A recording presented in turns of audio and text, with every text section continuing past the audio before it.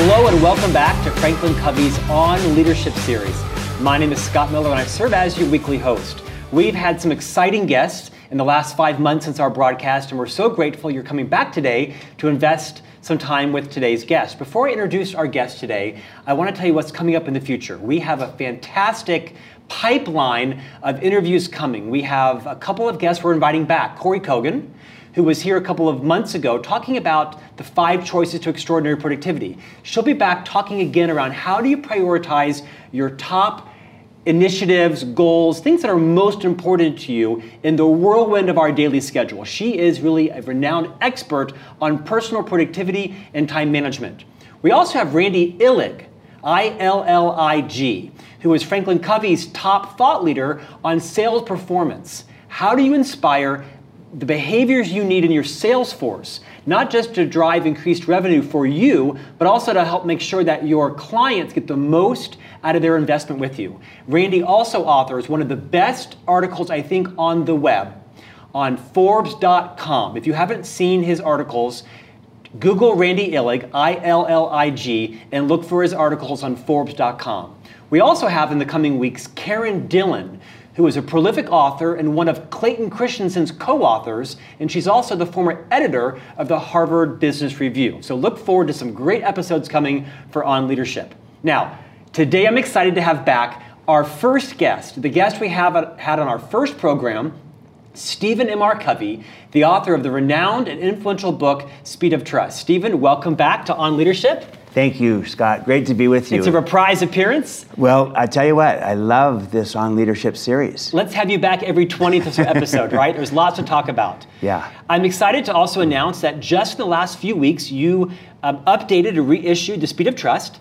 It's sold over now 2 million copies, and you worked with your publisher, Simon & Schuster, on a new version, both in hardcover and a paperback. Tell us what's new about the blue edition of it. Yeah, well, this is the updated edition, right? And the content is fundamentally the same. The structure of The Speed of Trust, the same. You still believe in trust? Still believe in trust. The behaviors are the same. Same behaviors, same credibility dimensions, the 5 waves. But what we did was we updated the data, the examples, the stories, the anecdotes, to just be even more fresh, more relevant, more current. And then I also submitted an afterword of really 10 reasons why trust is more relevant today than it was when I first published this in 2006. Yeah. Because when I published it in 2006, trust was relevant then. But today, in today's world, it's become even more relevant than ever before. And I wanted to get that point across and as to our readers as to why that mattered. I mean, 12 years since you wrote this book, and it still continues to be a phenomenal bestseller. I watched the list, and in fact, it achieved a ranking that I thought was really exciting. Tell us about the keynote you gave at Glassdoor and the connection with Glassdoor. Yeah. Well, the keynote actually was with Zoom. But what had happened is the Zoom CEO, Eric Yuan, was rated the #1 CEO on Glassdoor. I see. And so it was asked, what's your favorite book to recommend to anyone? And he said, The Speed of Trust. And what was interesting is his reasoning why. And he said, look, Zoom is a startup. I mean, they were founded in 2011. And that the only basis on which they can compete is on speed. They're not bigger than people. They have to be faster than people. And you know, as Klaus Schwab said at the World Economic Forum, he said that today it's not the big fish that beats the small fish. It's the fast one that beats the slow. Yeah. And that's Zoom. They move fast. He says you can't have speed without trust. Right. And it's kind of a validation of the speed of trust. So that, to him, was very exciting. And then Glassdoor kind of summarized what they felt. They interviewed a whole bunch of CEOs, and they came out with the top books that CEOs should read, and they had Speed of Trust there at the top. #1, amazing. You deserve it. 12 years after the book's been published, not a week goes by where I don't see something, either digital or print, where a C-level person is referencing your book. Just a few weeks ago, I think it was the Times or the Journal, they were interviewing, I think it was the CIO of Cisco Systems, and in the interview, they asked him, what his favorite book was, and he mentioned The Speed of Trust as well. It's as relevant today as it was when he wrote it 10 years ago, 12 years ago. Yeah, I hope so. I think it's true. And there's kind of 10 reasons in the afterword you wrote around why the content is so important in organizations. You talk a bit about the kind of the world we're in of declining trust. Yeah. Without depressing us too much, let's embrace that. Yeah. Well, it's our reality. It's a low trust world. And we see it in our institutions, trust in media, trust in government, trust in political parties, trust in NGOs even going down, trust in business. In some cases, it's never been lower than it is today. And it's different in different parts of the world, but generally we're seeing it going down. The Edelman Trust Barometer for 2018 said this is the year of distrust because there's such a decline of trust around the world. And I think what's important to recognize is this, that in a low trust world, the danger of that is that it tends to perpetuate itself because we all become a little bit more careful, more cautious, more guarded, because none of us want to get burned.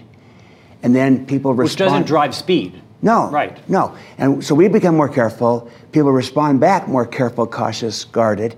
And here's what happens, Scott. We find ourselves perpetuating a vicious downward cycle of distrust and suspicion, creating more distrust and suspicion, and everyone feeling justified in the process because they want to protect themselves. And it's dangerous, and it doesn't increase speed or cost. Instead, what happens is it tends to just drain and exhaust people, teams, cultures, organizations, and also through fear, right, and excessive deliberation. That's right, and so it's a vicious downward cycle. We got to counteract it, and we have to be proactive. We have to take conscious, deliberate steps to counteract the distrust of our world. Yeah. And the great thing is that if you as a leader have the ability to create high trust in a low trust world, what an advantage that is for you. Right. What if your company is in a low trust industry? What if you could become the high trust player in a low trust industry? It differentiates you. Huge differentiator. You cut through all the noise and the clutter. Right. It's a huge advantage. So it's a low trust world, and that actually puts a greater premium on why we got to get good at building trust in a world of declining trust. In these 10 concepts you write in the afterword of the new book, you also share, though, that in the new shared economy, trust is more important than ever. Talk about that. Well, the whole idea of the sharing economy is based upon reputation. Yeah.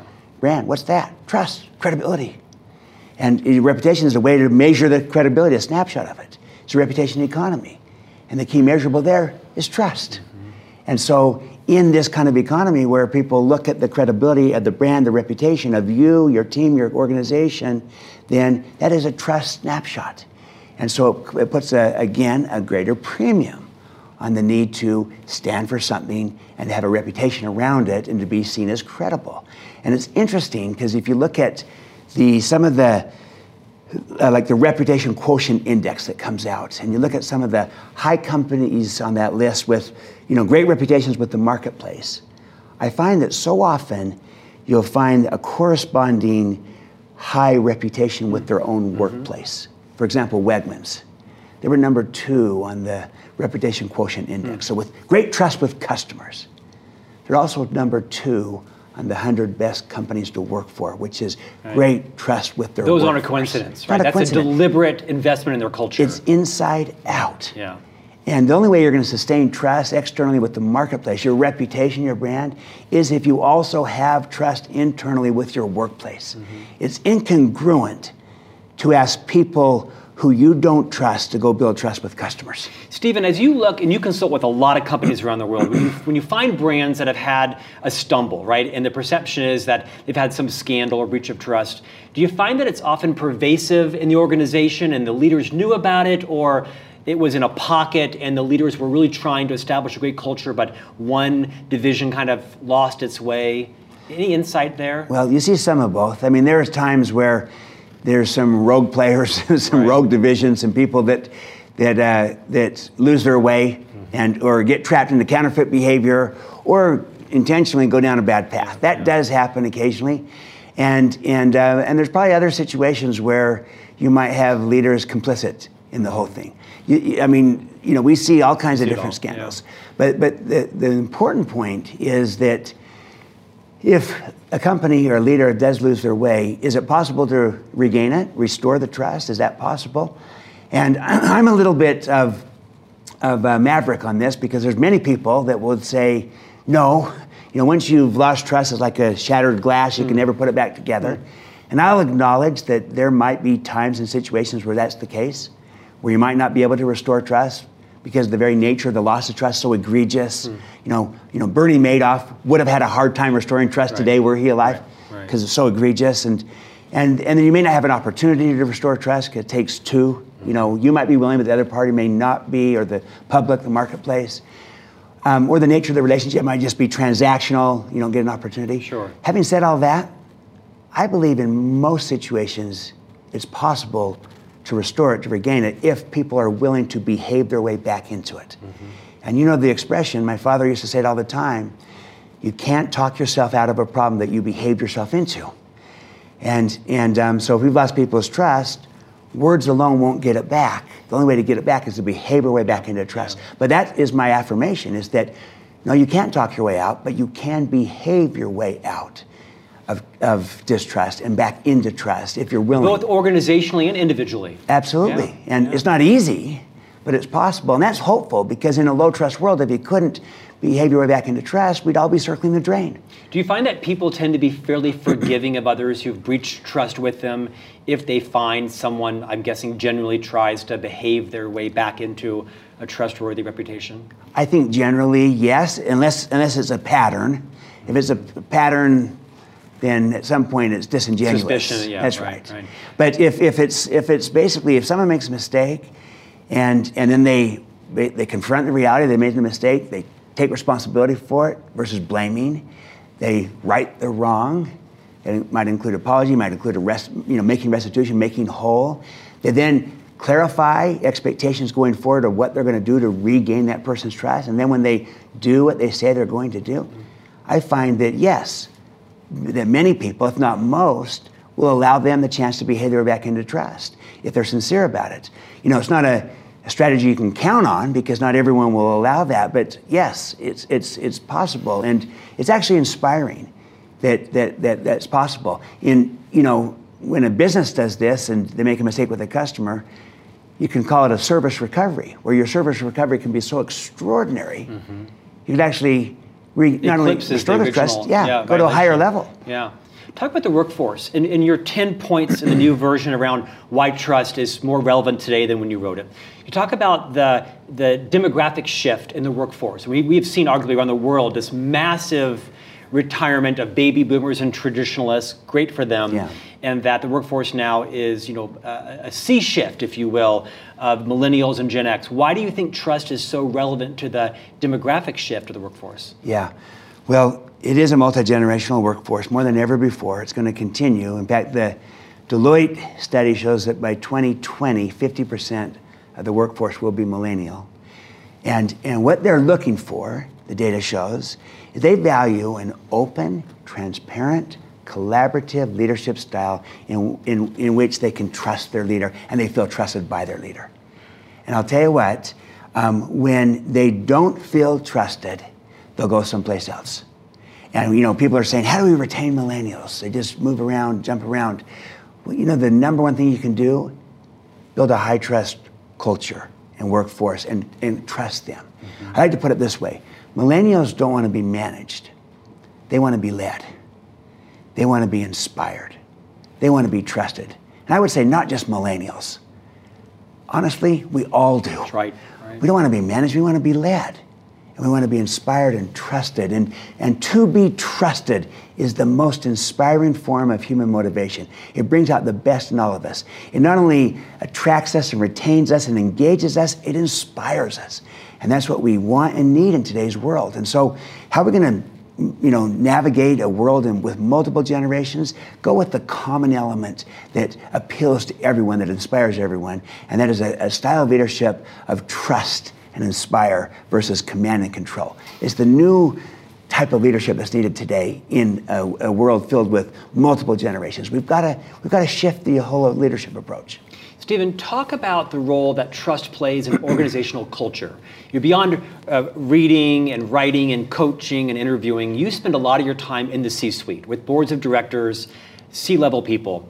Do you find that the C-suite is as invested in the culture of an organization as you hear training in HR and L&D talk about, and you read about in articles? Do you find that the CEOs, the thousands that you work with every year and such, are they as invested and in touch with the role that culture plays and the role that trust plays in building a culture, not just to attract talent, but to retain talent? Or is there a disconnect there at all? You know what? Increasingly they are, more and more. I'm sure there's some that aren't, but culture is back in vogue, and it never should have fallen out. Right. And it is. It's back in vogue.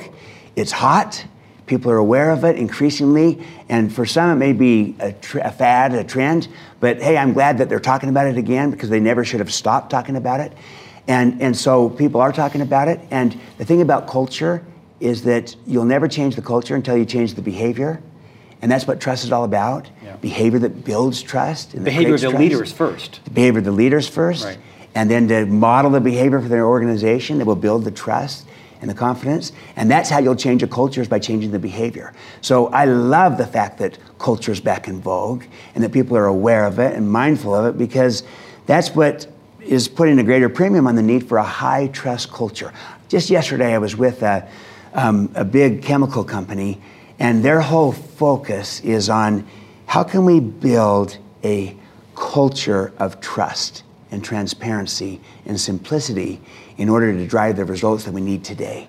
And they recognize that this can't just be platitudes and words. It has to drive down into the behavior. And until it gets into the behavior, nothing will really change. And so I'm very encouraged by kind of the reemergence of culture in the lexicon and in the mindset of the CEO. I think that's critical. And I would think it would be here to stay beyond being in vogue, because as in our world, as everything becomes replicable, right?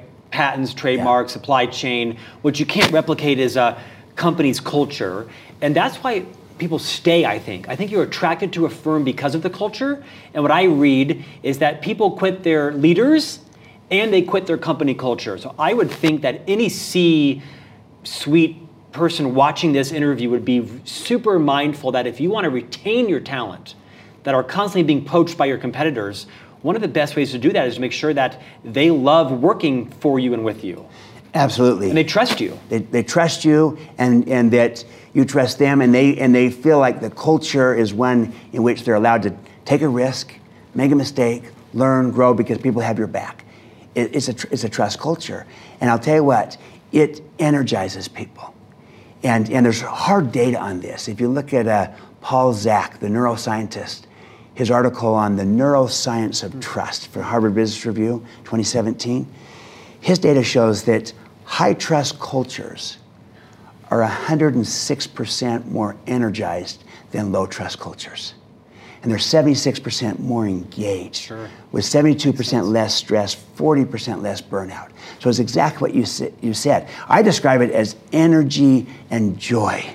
And the Speed of Trust initially focused on speed and cost, quantitative. My whole premise was to take this soft topic of trust and make it hard-edged, financial, economic. You can put a value on it. And I think that's an extraordinary way of looking at it, because most people never think of trust as financial. And having said that, with all the great elements of the financials, still the greatest impact of trust is qualitative. And I like to highlight the quantitative because that's new, but the qualitative is unsurpassed. Your passion for this 12 years later is intoxicating, it's contagious. Let's get practical. Because I think we all can appreciate philosophically the need to build a high trust culture, but leaders are responsible for building it and destroying it. In the new edition as well, of course, you talk about the 13 behaviors that are common to high trust leaders. In our first interview, we touched on a couple of those. Let's back it up a little bit and talk about you call them the cores of credibility, right? The 4 cores of credibility. And when people go through the work session, when they bring the 2-day work session in their company, they get the guidebook. They also get this handy deck of cards. And you mentioned these 4 cores of credibility as really foundational to a person's trust brand. Integrity, intent, capabilities, and results. Let's spend a minute on each of these 4 cores. Let's start with integrity. It says under the tagline, are you congruent? Riff on integrity for a moment. Yeah. Well, this is the foundations, the roots. I use the metaphor of a tree. The roots, the trunk, the branches, the fruits. Those are the 4 cores. The roots is integrity. And it is what people think it is. It's honesty, it's truthfulness, and if I could put it in a summary, it's doing the right thing. And here's the thing about it, Scott. It takes humility to have integrity. It also takes courage. You have to be humble that there are principles out there that govern, and you have to have the courage to then do the right thing even when there's a cost or a consequence. I'd like to point out that it's relatively easy to do the right thing when it doesn't cost you anything. Aha, the test of integrity is when there's a cost or a consequence. What do I do then? That's the test, and until then, I haven't fully been tested. And I look at leaders and organizations that say that they value doing the right thing, and then the test comes. What do they do then? And I saw Devon Energy, John Rochelle's is that was the president at the time, and Larry Nicholas, the chairman, told this story about John Rochelle's, about how they were doing a deal with, and they had a buyer, and then someone came in and offered more, but they'd already shook hands on the deal. It'd be very easy to kind of go to this other deal and say, well, gosh, that's a better deal, and we didn't really have a full deal here. But it was very clear what they were going to do. They were going to do the right thing, regardless of what the cost, the consequence to it. And there was a very real cost and consequence. That's the test. When a leader does that, when an organization does that, they demonstrate that integrity. That's the roots of the tree, the foundation. And it's true of a leader, it's true of a team, of an organization. Those are the roots, then they flow from your character. The first core is integrity. The second is intent. The card says, what's your agenda? Expand on that. Yeah. Well, that's what your intent is your motive and your agenda. So the agenda that best builds credibility and trust is when you seek mutual benefit. In 7 Habits language, we call that win-win. Mutual benefit. Yeah, I want to win them, of course, but I want your win too. In fact, I want your win as much as I do my own. And that's the agenda that builds credibility and trust. But look, when you're seen as self-serving, as having an agenda, and I mean mine agenda, or a hidden agenda, people won't trust you. Stephen, take that into a practical one-on-one relationship. I think one of the 13 behaviors that you mentioned is declare your intent, if I'm not mistaken. Well, yeah, that's one of the applications of this intent. Yeah. Talk about why that's so important in a leader's conversation with a team member where she or he is having a high-stakes, high-courage conversation. Why is it so important for the leader to declare their intent up front? Because when you declare your intent to another person, that is, you tell them not only what you're doing, but why you're doing it. You're open, you're transparent, you declare yourself, you give the why. Here's what I'm trying to do. Here's why, here's my agenda here. I don't have a hidden agenda. I have an open agenda, I'm transparent. You know what that does, Scott? It gives people a new lens through which they view and interpret your subsequent behavior. They see you differently. They interpret you differently. Probably releases me from suspicion and thinking about what are all the many reasons why she could be doing this. That's right. With me, to me, for me. That's right, because that's kind of the point. When you don't declare intent, what do people do anyways? Make stuff up. They make stuff up. Assume, yeah. They assume it. Yeah. They ascribe intent to you. Right. At best, they're guessing. Right. At worst, they're projecting fears. Especially if it's something that might be negative, where I'm going to sometimes naturally think you must have some motive that's either self-serving. Yeah, what's going on here? Right. Are they preparing to downsize? Are they preparing? They start to read all kinds of things into it. Declare your intent. Give the why behind the what. Open yourself up. Be transparent. Declare yourself. It's amazing. It's disarming to people. It's liberating to people. It's freeing. It gives them a new lens. They'll interpret you differently. Now look, if there's low trust, it won't happen overnight. They might still wonder, what's Scott's agenda here now by declaring his intent, if there's low trust. So it might take some time to kind of show that this is sincere and authentic, but I'll tell you what, in most situations, it can have an immediate impact. You'd argue it's a leadership competency, wouldn't you? I mean, it's actually, it's not just a trait, it's a competency you have or don't have. Absolutely, it is. This is a best practice around this core of credibility of intent, which is the trunk of the tree, that is so valuable, so indispensable, and so practical. And any leader can start to do it today. They just become mindful, always declare my intent. Give the why behind the what. Open my agenda. I'd see another way of looking at it is open your agenda. Is it your advice where a leader should actually use those words when she or he's having a conversation to open it with, my intent for this meeting today is, or my intent in sharing this news, is that the best words to use? Yeah, you can come up with whatever you want, but I think those are great words. You say, here's my intent, here's my agenda, here's my motive, here's what I'm trying to do, here's why. And there's nothing hidden here. I'm open, I'm transparent, I declare it. And so I like to say, here's my intent for this. And then when I'm talking with people and I'm not clear about their intent, I'll often ask them, hey, could you maybe clarify your intent on this? That would be helpful to me. And that's a natural discussion, and suddenly you have real conversations. So imagine this, if on teams and between teams and with people working with each other, what if everybody, as a matter of practice, were to always declare their intent? And then on the other side of it, what if you were to, as a starting point, were to assume positive intent until proven otherwise? Can you imagine how much farther? Which is also a leadership competency. That's a leadership competency as well. When you're talking with perhaps someone who works for you, and maybe they haven't declared their intent, or maybe they're not clear on their intent, a competency is to assume good intent. Absolutely it is. In fact, it's a game changer. Does it get you in trouble? What's the risk with that? Push to the extreme, sure. Yeah. It's just like, can trust get you in trouble? Sure, push to the extreme, it can. You can get burned. Right. And you can assume positive intent to the point where it's not smart anymore. You get burned. But so I like to say, until proven otherwise. If you assume positive intent and someone consistently takes advantage of you, then I'd quit assuming positive intent. Right. It's not smart anymore. Don't be a fool, Yeah, don't be a fool. But the flip side, though, is so many times we don't give that benefit of the doubt. We don't start with that, and we project and create things that aren't there at all. And it's just a better starting point. I learned this from Indra Nooyi, CEO of PepsiCo, one of the great leaders I've ever known. Yes. And she was asked, what is the single greatest lesson in your life? She said, it's what I learned from my father. Always assume positive intent. Whatever anybody says or does, assume positive intent, because you'll be amazed how that changes your whole approach to any situation. And I'm saying that is a better starting point 95% of the time. Yeah. There might be a few times when it's not smart. Right. But I'll tell you what. But you generally know, right? You generally know. Yeah. And all I'm saying is, imagine any conversation if both parties are declaring their intent, assuming positive intent. Two teams doing the same. You'll just go so much farther, faster in building trust. The point is, trust is learnable.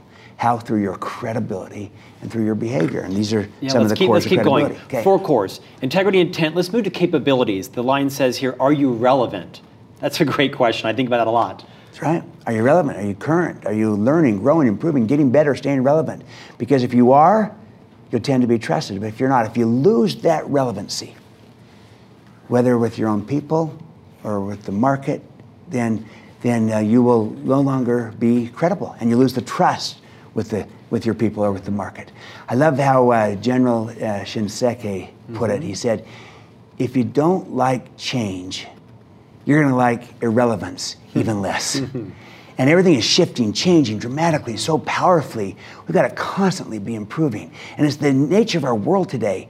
It's change is the new normal, the new constant. Yeah, and reinventing yourself to be relevant. That's right, because the pace of change, the amount of change, disruptive technology, so you got to recreate, reinvent, and stay relevant. And it's an ongoing process.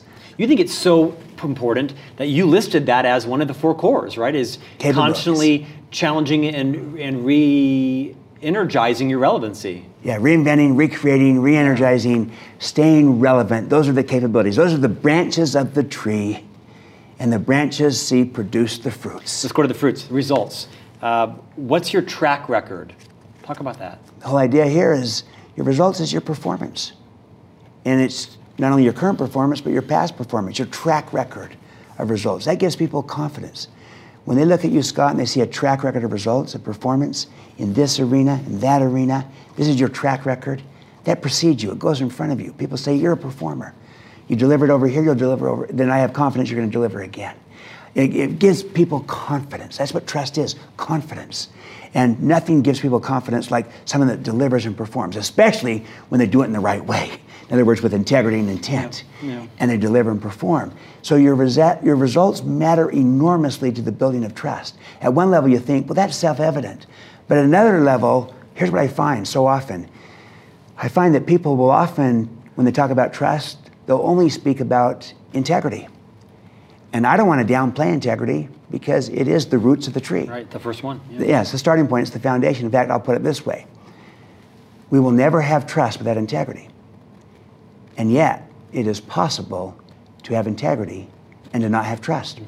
Because you're missing either the results or people don't view your capabilities as being relevant or strong. Someone could be honest, but not able to deliver. Yeah, it takes all four. That's right. I might trust them to watch my home, my apartment if I went on vacation, right? Because they're honest. Yeah. But I might not trust them in the key project, the key client, the key deliverable. They don't have a track record of performing. I need to see the upper half of the tree, the capabilities, the results. That gives me confidence. And when I see that, then that confidence, carries throughout, and I can build trust exceptionally fast. Stephen, share some advice in our final minutes around to our leaders that perhaps are leaders of a division or a team or a platform or even a company, and they are trying to establish a high trust culture in their company. And one of the great ways is to bring us in and have us consult with them. But if you're thinking about some behaviors that they could go to the office tomorrow morning or back from lunch today, what advice would you give some leaders to say, if you start doing these things, you will see a measurable improvement in the culture of trust in your sphere of influence? Yeah. Okay, I'll give you three things. First, look in the mirror, start with yourself. That's the key thing. You got to model it. You got to lead out with this. And you got to go first. Leaders go first. Someone needs to go first. Leaders go first. There's a risk in trusting. There's also a risk in not trusting. So, take that risk. But then secondly, I would say, I would come back to what we've been talking about. You want a high leverage thing to do? Declare your intent. Because it not only gives people a new lens through which they'll view you, it also will be a good test of what your intent really is. Because we'd all be embarrassed to declare a self-serving intent. You don't want to make up intent if it's not real. If it's disingenuous, then work on your intent before you declare it. If you'd be embarrassed to declare it, then bring more caring to your intent, bring more mutual benefit to it until you would not be embarrassed. So it's a great test. What is my intent? Would I be embarrassed to declare honestly my intent? If I would not be, if it's really one of mutual benefit, one of caring, then that's a great thing to do. Declare it.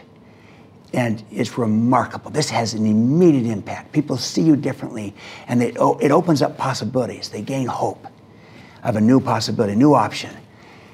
And so I would do that. I would, so start with yourself, take the risk, go first, declare your intent. There's a risk to do it, there's a risk not to do it. And then lead, the third thing, lead out in extending trust to other people. And they will feel that immediately. They feel it immediately. Yeah. Find ways to say, look, I'm going to find ways to trust you, and don't be an entrust iffer. The idea of a trust iffer is I trust you if you. I'll trust you if you do this, this. Instead be a trust intiller. I do trust you. Until you give me reasons why I shouldn't. Right. My starting point is trust, and I extend the trust, and find ways to lead out and extend trust to your people. And you know what will happen? They will reciprocate the trust back to you. They'll trust you faster. It's ironic that one of the best ways to create trust is simply to give it, because there's a reciprocity of trust, just like there's a reciprocity of distrust.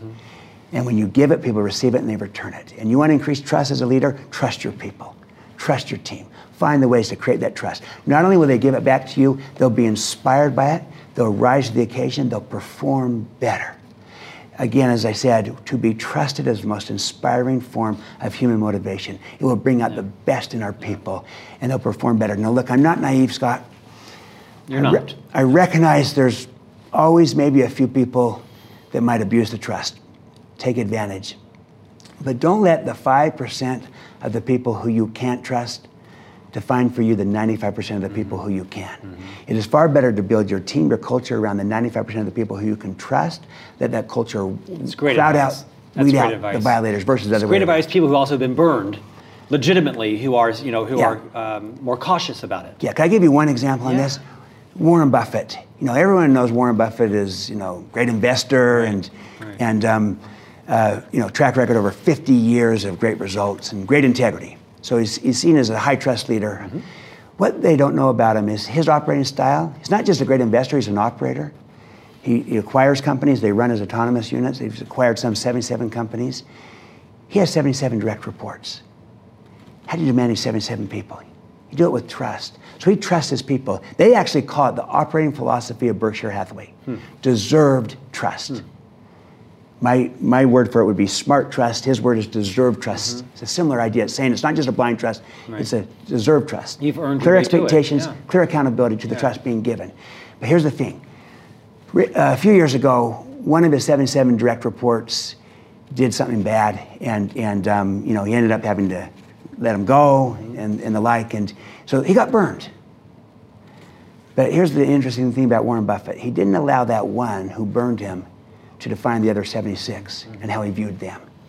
He stayed trusting the other 76, and he managed that situation, but too often people allow that person that burns you to now affect how I view the other people, and I view them with distrust. No, he stayed with this deserved trust. Well, the culture was so much bigger than the one person, right? The standard was so high. And these were all independent, autonomous companies, but the point is, this is his operating philosophy. And yeah, there's a risk to trust people. I know that, you know that, our viewers know that. And there's also a risk to not trust people. Yeah. And I think not trusting in today's world, a collaborative, interdependent world filled with millennials and multiple generations, I think not trusting is the greater risk. Stephen, a few weeks ago I interviewed one of your brothers, Sean Covey, who works in the firm, like you, a prolific author of The 7 Habits of Highly Effective Teens, co-authored our book on execution, and I asked him what was his fondest memory of your dad, Stephen Covey, and what impact did your dad have on Sean? And he mentioned that he remembers how much your dad affirmed him. It was the word he used. And since then, I've been using that a lot in my own life. I've been making sure that I have been intentionally affirming my 3 boys. Same question to you. When you think about the legacy your dad left on you, do you have a memory of what you remember most about your dad's impact on you? Yeah. So many memories, including what Sean just said, affirming, and you know well my father's favorite definition for leadership is communicating people's worth and potential so clearly that they come to see it in themselves. And that's affirming. And believing in people, seeing the best in people. There's no question he did that for me, for my brothers and sisters, and with really everyone he worked with and he was around. Also, I would say that he had a gift of, he was able to influence the many, but his greatest gift was with the one. It's kind of a rare combination, and is that, he spoke and he influenced many people with his teachings, his ideas, his thoughts, and yet his greatest strength was one-on-one. And so I just remember this as a young boy growing up, having conversations with my dad. He was an extraordinary listener, truly an empathic listener. Right, massive empathy. Right. And that's a great leadership trait, empathy. And he modeled that constantly. And I remember that's another way of affirming somebody.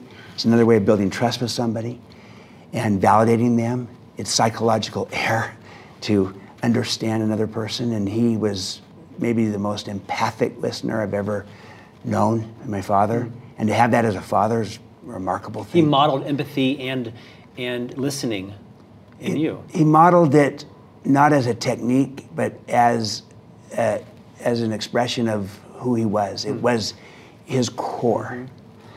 And then I would just say his ongoing kindness, respect. I'll run into people all the time that will say, "Can I tell you the story about your dad?" And they'll just describe, we were on this thing, he had to run, and I came up to him and I just talked with him, and he looked me in the eye, and they say, I felt like I was the only person in his life. I get stories like this all the time where, he really felt like his greatest contribution was one-on-one. And we felt that as kids, and I think that those that worked with him felt that as well. I see the same in you. I mean that to be a sincere compliment. You shared the name, but I think you also share a lot of those characteristics, because I would say to someone else who asked me about you, I would say, Stephen makes you authentically feel like you're the only person in the room. I think it's a great attribute that you have as well. I appreciate it. Yeah. Maybe there's some osmosis. I'm trying to. I'm trying to. Or just you both have aligned to common principles of how to live your life, right? Yeah. That because the principle is respect and kindness, and caring, and that builds trust, and that's a great dimension of leadership. So simple, so basic, so profound, and yet uncommon. Stephen, say hi to your wife, say hi to your mom and your family. Thanks for joining us. We'll have you back in a couple more months and talk more about building a high trust culture. Thank you, sir. Thanks, Scott. Great to be with you as always. And thank you all for joining us on Leadership. We'll see you back next week with another exciting guest. Thanks so much.